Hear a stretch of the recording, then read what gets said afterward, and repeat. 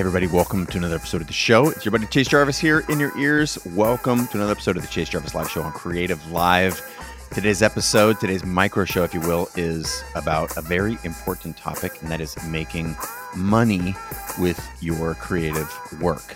Now, this comes in many forms, and one of the most popular questions I get is how to shift to a value-oriented pricing framework from an hourly. And my belief is that trading your time for money is a slippery slope.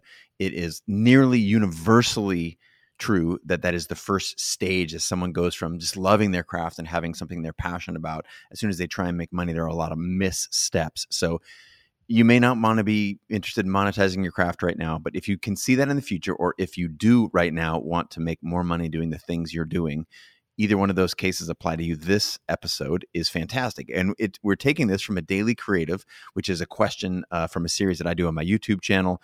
And Fritz comes in and asks the question about how do we scale a creative business?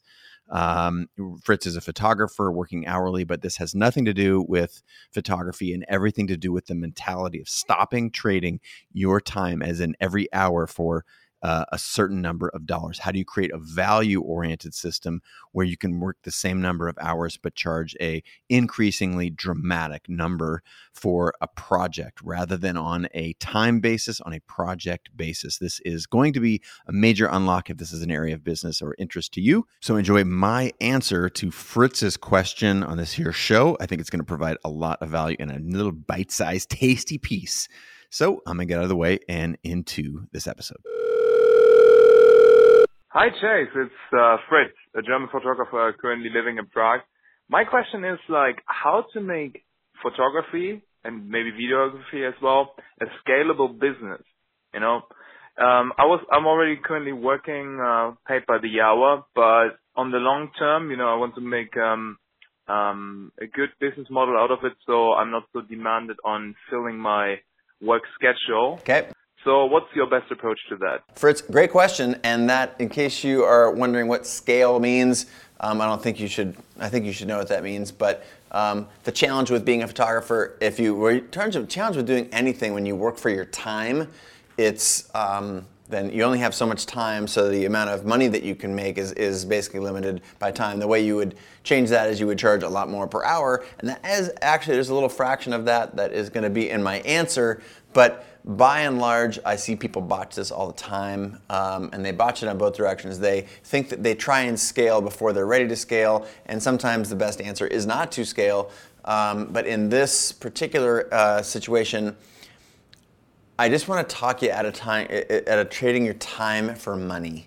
Okay, so whether you truly scale in the you take one picture and then you sell it, instead of one time you sell it 1,000 times, which would be for example, stock photography. I think that's an example of how you make your work scale. You take a picture and then you sell that same picture, or rather you license the rights to use that via a stock agent or on your own. By and large, I think that the ability to make real money, unless you dedicate your entire life to that focus, I think it's waned. It's a lot of images in the marketplace. I don't think it's not undoable. You can do that. That is technically a way to scale. Again, taking one picture and using computers to market that picture and get a lot of transactions at a low price and make some good money. So that's one way. I think there's a handful of other ways, and I'm going to give you a couple more, and then I'm going to sew it up at the end here, and I'm going to tell you what I actually think. So another way is to train people in your methods and take a piece of their business as they go off and make yours, and you can create a community. I think my friend Peter Hurley, he's been on CreativeLive a bunch. He's got the headshot crew, and you can be a headshot photographer taught by Peter, and then Peter goes out, and then I think you pay a chunk of your money to him, and he helps market your business and whatnot. That's kind of interesting. That's a way you can take what you do, train people in your methods, and then they can contribute to your wealth. And if you can get potentially, hundreds or maybe even thousands of people doing that, you can see how that would really contribute. So that's another way. What that requires is that you actually do something and own it in a way that's oh wow, that's the fill in the blank method. You see that with Bikram yoga or CrossFit is an affiliate. Basically, you use the name, you pay a licensing fee to them, and then you're sort of certified as a fill in the blank. So you can do that in photography. Another thing you can do to scale your business in photography is, this is not true scale, but like by the technical term, or I think of it in technology as scaling, but you can charge exorbitant fees. You can develop your brand over time such that, hey, there's only so many days, and so in order to access me or to hire me, you have to pay a high fee, and then the number of people who are willing to pay that fee get to, there are fewer and fewer, but if you're booked all the time, then you can just continue to raise your prices. So that's not technically scaling. And then you can also, as a photographer, you can build an online community, help add value back to others. You can sell digital goods if you've made a brand that people recognize, and then you can make one product and help computers and platforms and other online technologies to sell at scale. If you get your SEO juice really up, or you are on CreativeLive, for example, there's a whole team of people who are targeted at marketing your stuff. That's not, again, technically scaling your photography business, but that's a way, again, to use computers and algorithms and whatnot to reach more people than you could reach as what people classically think of as a photographer. That's why I know that that's buried in your question of scaling. So those are a handful of methods, and there is no right answer for this. Those are some things, and there's probably a couple of others. But what I want you to think about, and this is to me the most important thing, this is the takeaway, is whatever you do, you should do with intention. And in order to find out what you intend, or I intend to build this particular thing, you just don't want to stumble into that accidentally. I watch people do that all the time. They just sort of like bumble around, and they end up like, oh, here I am. I guess this is how I make a living because I see Larry doing it or Sally doing it or whatever. I would rather you say, what parts of the business do I love? And when you find out that thing, how can you build a business around it? So I'll just use myself as an example. I loved being an amazing craftsperson and being able to make a vision come to life.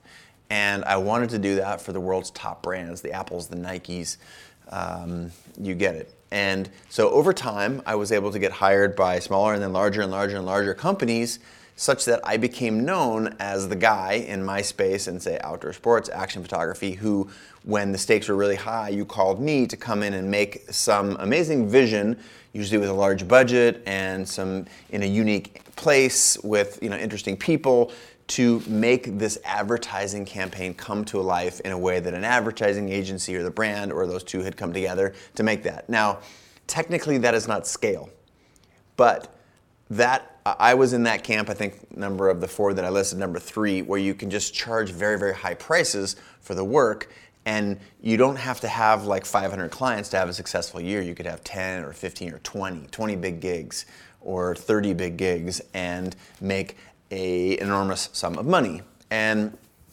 the cool thing about that is, I think if you plan and do that well, again, this is just my particular bias, if you enjoy sort of hunting the particular picture and doing something amazing with a bunch of people where you're committed and doing a thing, I love that. It's like the journey, the hunter, the story, the narrative, all that, I love it.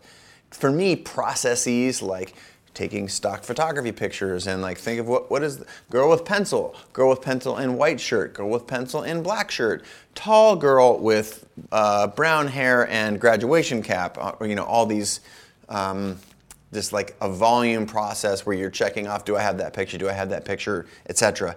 I hate that. To me, that's the commodification or commoditization of a product that I loved, so I didn't like it conceptually. That's not to say I didn't participate in it. I did use some agencies, sometimes under my name, sometimes not, to license my pictures, but they were the thirds and fours and the extras that I had rights to and wasn't going to do anything with. They were going to go in the garbage, or I license them out. So you can do both of these things at the same time. I think that's kind of an interesting deal. And if you look at any, contemporary photographer who's a total badass right now, they will, by and large, have many pieces to their business.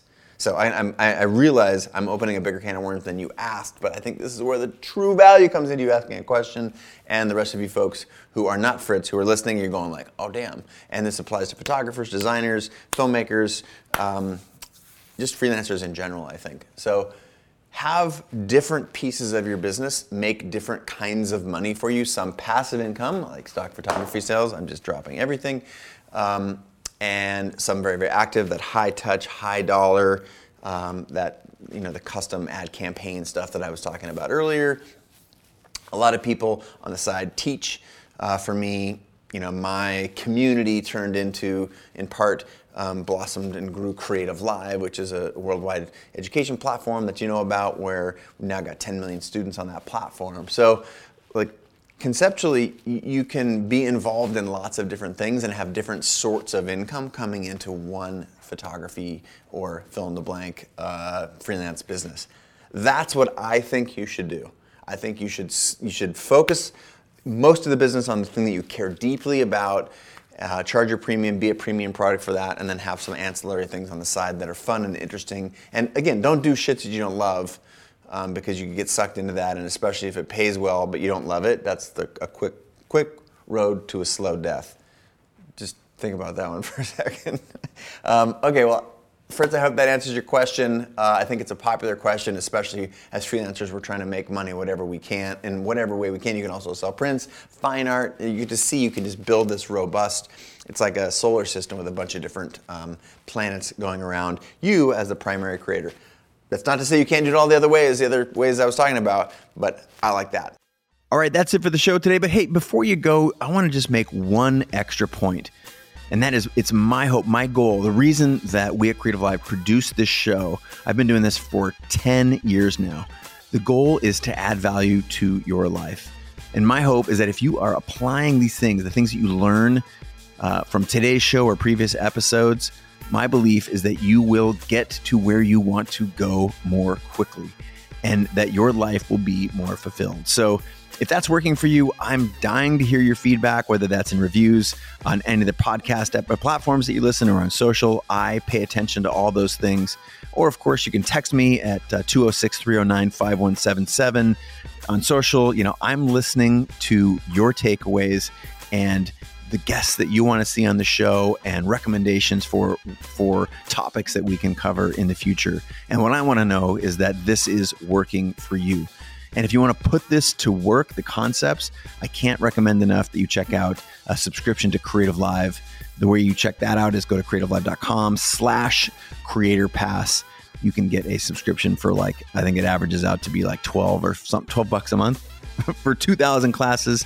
Those are always the next best steps in a follow-up to this podcast. So again, thank you so much for being a part of the community here around the show, around the work that I do in the world. Thank you so much for paying attention. And I want you to know that I'm paying attention to you, your work, and everything that you're sharing out there about the show. So thanks, and I'll see you next time.